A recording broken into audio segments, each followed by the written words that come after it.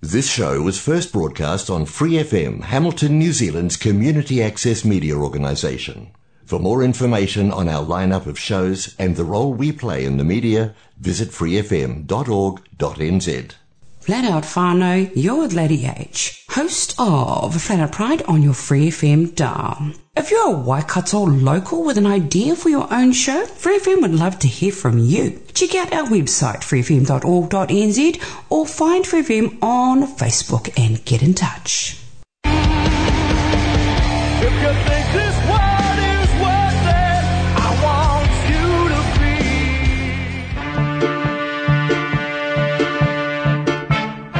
Kia ora no mai haere mai ki Kelli from the Tron, kicking off this week's podcast with Rhea Hall.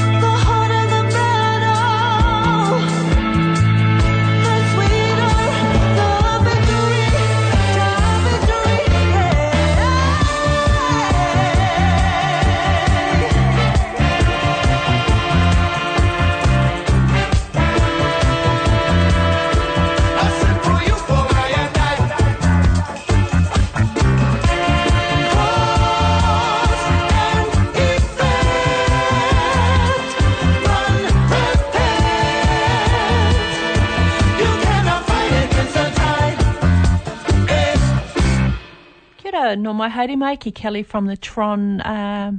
That was Cause and Effect from Rhea Hall's 2020 album Manawa Wera. Manawa Wera is a project that has been created with the intention of ensuring and upholding the mana of Aotearoa reggae, and was inspired by 1970s reggae and soul. Now, you can actually hear Rhea Hall at here in the Tron tonight, Friday the 26th of March at Manawa Wera, Hamilton Gardens Arts Festival performance, and a conversation as well with her at the Harkness Henry's Emporium from 8:30 p.m. tonight.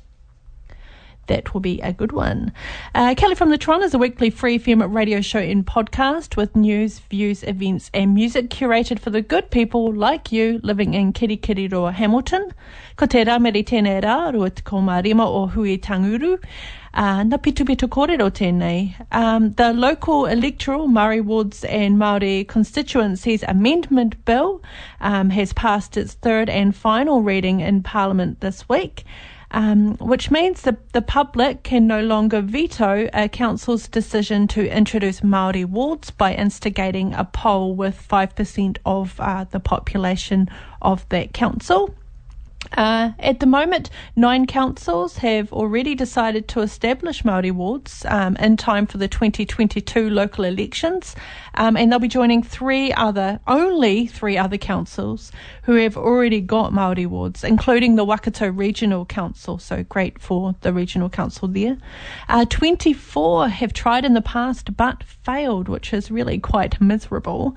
So, which leaves us with other councils like Te Konehiro or Kirikiriroa or the Hamilton City Council having until the 21st of May 2021 to decide whether or not they will implement Māori wards in time for next year's election.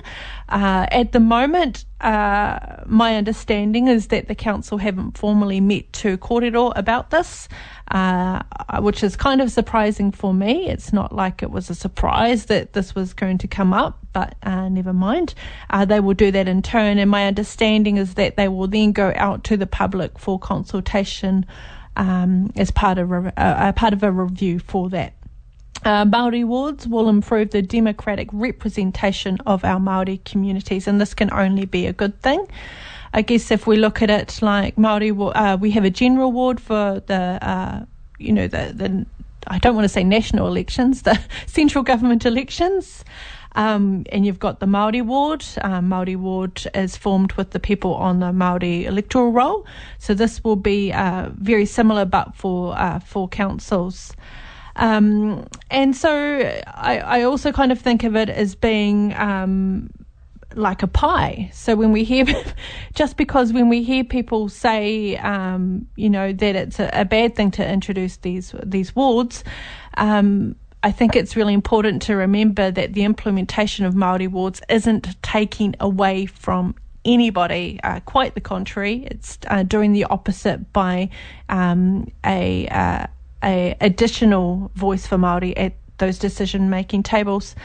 So it's making sure that Māori perspective is present in the council chamber and all decision-making, and that we know will be increasingly, it should always have been this way, let's face it, but we know that it's an increasingly important viewpoint and mind view and to have around the table. And it will lead to better council processes and outcomes because Māori knowledge and perspectives are beneficial, and I think most particularly, and it would be across the board, but when we're talking about things like land use, we are facing a climate crisis, or we are in a climate crisis, and a Māori view on the right approach to managing our land and our soil and our air and how we treat our the ancestors of Maunga and Awa, well, it's critical in those decision making. And also when we're looking at local businesses, if we're looking at economies, we can see that Māori business is a huge growing area, which is awesome, ka pai. And when we're looking at tourism as well, and the protection of our vulnerable communities. So we need to have those Māori voices at the table. Now, it would have been beneficial for the Manawatu Whanganui Regional Council to have more Māori voice at the table, because this week they apologised to Hapu, Ngāti Tuera and Ngāti Hinaro, who are Whanganui River Hapu, because they granted a resource consent that saw part of their ancestral maunga bulldozed at Puna Kewhitu, and so having a larger Māori voice around the table would have stopped that from happening and the devastation that has caused for those hapu. A Māori voice around the table would have also been useful for the Whakatane District Council, who are being challenged as we speak, and rightly so, by hapu who say a proposed development or retirement village on land that is on land that they consider to be wahutapu and adjacent to an urupa. So again, Māori voice around that table at an earlier date would have been useful. Would have also have been useful for the Waikato District Council, but we have good news and an update here for you from Protect Pukeahua And I'm basically just going to read from their page, but if you want to know a little bit more about the kaupapa and the background to this, and also the vision that Ngāti Taumainupō have for that whenua, south of Narua Wahia, you can listen to my interview with Kimai Huirama, who is the chair of the hapu, in a recent podcast. You'll find that on Spotify or iHeartRadio or wherever you got your podcasts. So I'll read from their page, so I'm not, So exciting news, whānau. We have recently been informed of the decision from a hearing at the Waikato District Council a few weeks ago on day 267 of that campaign. The decision made by the Commissioner is to cancel the consent granted to Purgilus Purgilus is actually Perry Developments. I'm not sure why it's a different name. To excavate the whenua at Pukeahua Pa. This excavation was an important first step in preparing the whenua to be built, which is obviously not something that they want to happen. So the Commissioner is cancelling that resource consent granted. The Commissioner cancelled the consent in line with the RMA, or Resource Management Act, for the reasons of Ngāti Taumainupō perspective not being mentioned in the application for consent, and the earthworks consent not recognising the connection of Ngāti Taumainupō with the whenua. To be recognised as hapu, we must act as a hapu. Nothing supersedes our people. Our combined presence outside and inside the hearing on the day, and the public knowledge and tautoko of our ongoing Protect Pukeahua campaign made a difference in a system that is not geared to serve Māori. For those of you who came along and could tautoko us in any way, thank you. This is our win. On the 294th day, it is very humbling to receive this outcome and recognition. To be realistic about what this means, this doesn't mean that hapu lands are back in hapu hands yet, but it means that the consent to continue destructing our wāhi tapu and beginning building must now be put on hold, and Ngāti Taumainupō be recognised as hapu who must be consulted with in regards to this whenua, and this is a step closer to ensuring its safety. Mauri ora. So that's an update from Protect Pukeahua. So great news for that campaign and everybody involved in that this week. The moral of the story, whānau, the Māori wards will benefit all of us by making sure Māori voices are at the table at the start and not after a decision has been made. Māori are tangata whenua who did not give up sovereignty of their people. Which makes moves towards a Māori Health Authority a great call. Earlier this week, there's been a call to action and a call for equity. There was a 2,300 strong signature petition calling on the government to accept recommendations of a Māori Health Authority this week in Parliament, received by the Māori Party, I believe. The recommendation had come from New Zealand Health and Disability System Review, or the Heather Simpson report, which we heard about last week on the podcast when I spoke to Dr. Gurav Sharma, who's the MP for Hamilton West. They were tasked with investigating unfairness, inequitable access to health and outcomes as well. And it's also in line with the Waitangi Tribunal calls for an independent Māori health board. Associate Health Minister for Māori Health, Pene Henare, has already expressed his ambition to establish it. Prime Minister Jacinda Ardern at Waitangi also said she supported it, so we are just waiting to see and to make sure that it will be independent and that it will be resourced. But kind of speaking of waiting, there have been improvements, but we still have work to do, according to Jacinda. Sorry about the sarcasm. When the child poverty report was released this week, all measures of child poverty were trending downwards prior to COVID-19, which sounds like good news. 1 in 11 Pākehā children are living in material hardship. 1 in 5 Māori are living in material hardship. And 1 in 4 Pasifika children are living in material hardship.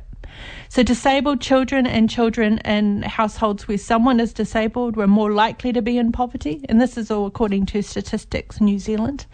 And nearly 1 in 5 disabled children live in material hardship, which is more than double the rate of non-disabled children, which is appalling. Children's Commissioner Andrew Beecroft said it's plainly unacceptable in a, quote, civilised community. Nevertheless, the trends are enduring, and this is stuff that we already know. And the Child Poverty Action Group and actually the Welfare Expert Advisory Group and pretty much everyone who does research and understands facts say we urgently need the government to raise income support significantly, and we're looking at about 12 to 47%. And that the government also needs a multi-pronged approach to tackling the housing crisis, which will see them do bits and pieces as they feel like it. Is how it feels at the moment. But according to budgeting services in Auckland, for example, the average family of 4 has $39 left for food after bills are paid each week. So how much food can you buy for $39? And this is why we have increased demand for food assistance, grants and food parcels. It's all up. And we know that it's even more so since COVID. So the Child Poverty Report took into account up until that period, but doesn't show how much worse we are after COVID. We talk about the economy recovering, but there are still people who that's not even a thing. It's not even happening. And this is why I advocate for a lift in livable incomes, which is benefit levels and a living wage.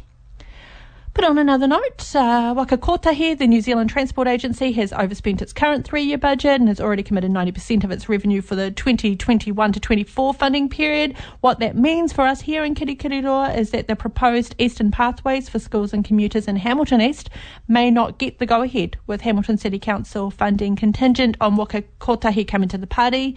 And the HSC have proposed $38 million as part of its draft long-term plan, which we will be consulted on next month. And we'll be talking a lot about that in March. But if you're keen to see more biking in the city, come to Love Your Bike Day, Sunday 10 till 12 p.m. And that's the 28th of February. It's a really fun day, particularly for kids. But come along, and Go Eco will be there, and we can have a kōrero about how we might make sure that funding and the investment in cycling and pedestrian infrastructure remains. It's been a long time coming for the city, and the Hamiltonians are the most car addicted city, and it's really just not the way of the future. And actually, a lot of us could do a little bit of exercise. So anyway, cycling is the way to go. We need to get this in place. We have to stop dumping money into roads.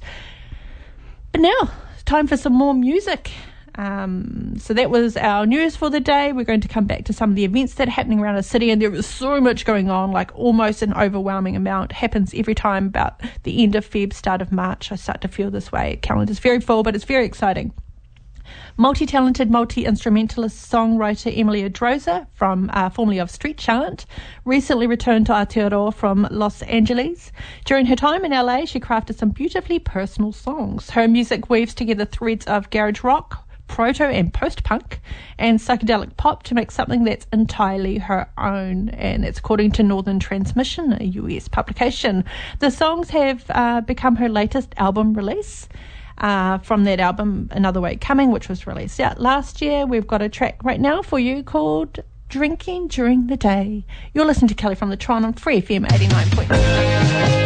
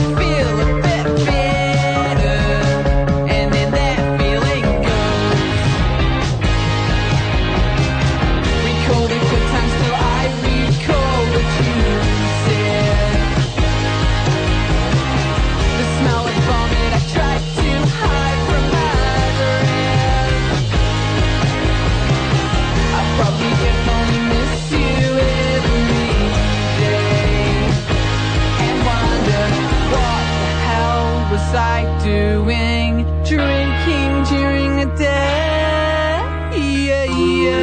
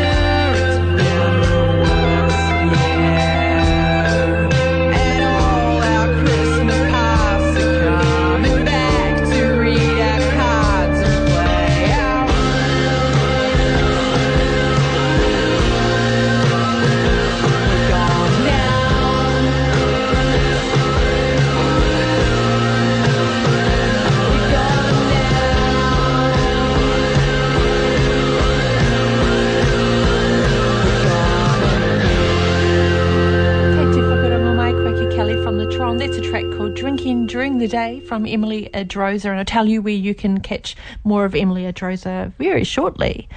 Before that, we had news from around the Motu for this week. Now I'll go through some of the events that are happening. As I mentioned before that track, there's a lot going on, but I do hope that you're enjoying the Hamilton Gardens Arts Festival. I did go to the Tammy Nielsen and Friends headline event, which was the last Saturday, and that was awesome, as she always is. It was also very cool to see the Trenwiths in that lineup and on stage with her. I loved that. And last night I took Ella along, who's 9, by the way, just so you know, it's suitable for all ages, to Huri Huri. Huri Huri is a wheel, or yes, kind of a wheel.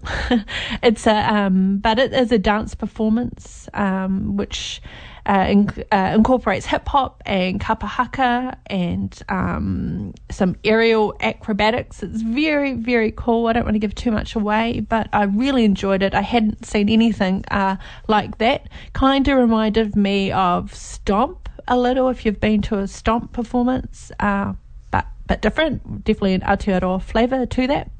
And there was it featured Te Pō o Manga Tāwhiri, which is very cool. And I don't know a lot about kapa haka. Well, actually, I know nothing. I know nothing about kapa haka, but I do know that Te Pō o Manga Tāwhiri was originally set up by Te Pui Herangi to help to fundraise for Tuaranga Waiwai Marae, which is very, very cool. So I recommend heading along to Huri Huri. There are 2 performances left, 6 and 8 o'clock. On the 26th of February at the Rhododendron Lawn. As I said, it's great for kids as well. It's about $12 for adults and about $7 for kids, I think.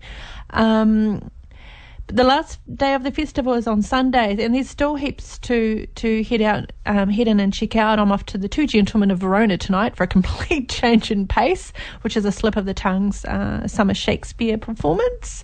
But there are other things to do, and I will definitely be heading out, even if you're just heading into the festival hub to listen to some live music and have some kai from the food trucks. Definitely that's a thing to do. Love Your Bike Days this Sunday, the 28th of February, 10 till 12. It's a really cool event for the kids in particular, with obstacle courses, competitions, prizes. There's also an opportunity to talk about cycling infrastructure if that's your jam. March 6th, though, is a massive day for Kirikiriroa. We've got Children's Day happening, which includes Free FM's Chalk Fest. We've got Boone Street Art Festival with, and this year it's Mana Wahine, in honour of the International Women's Day on Monday, March the 8th.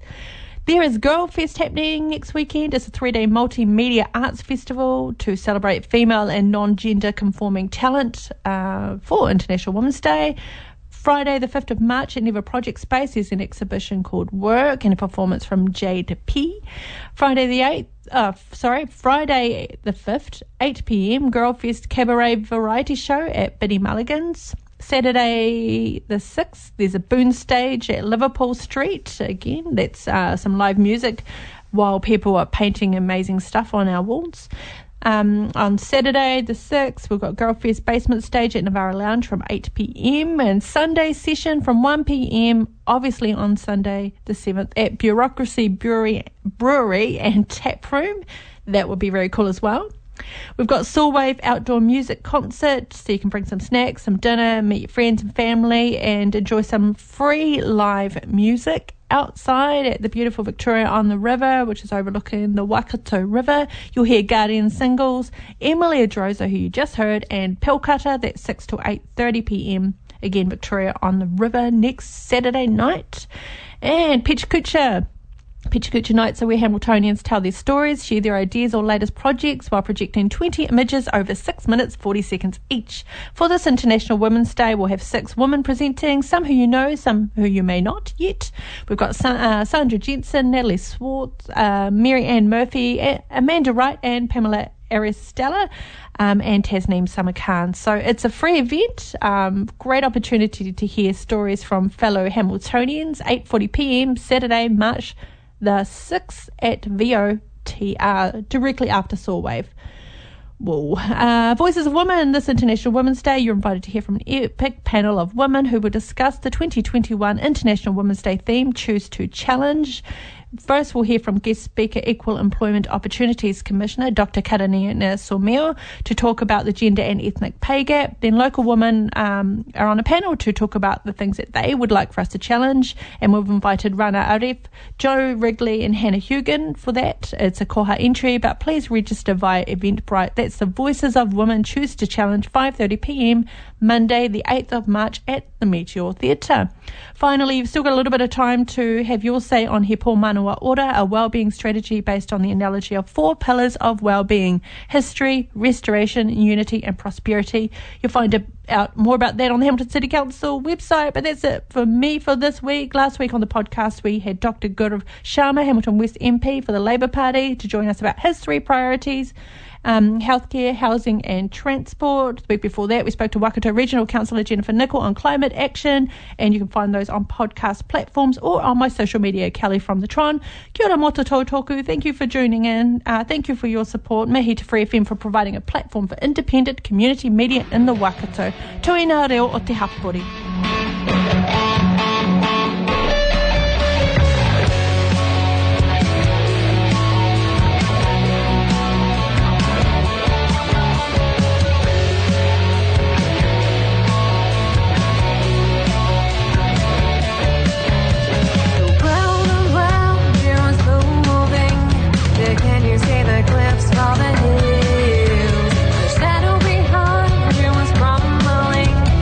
Can you feel the warmth through the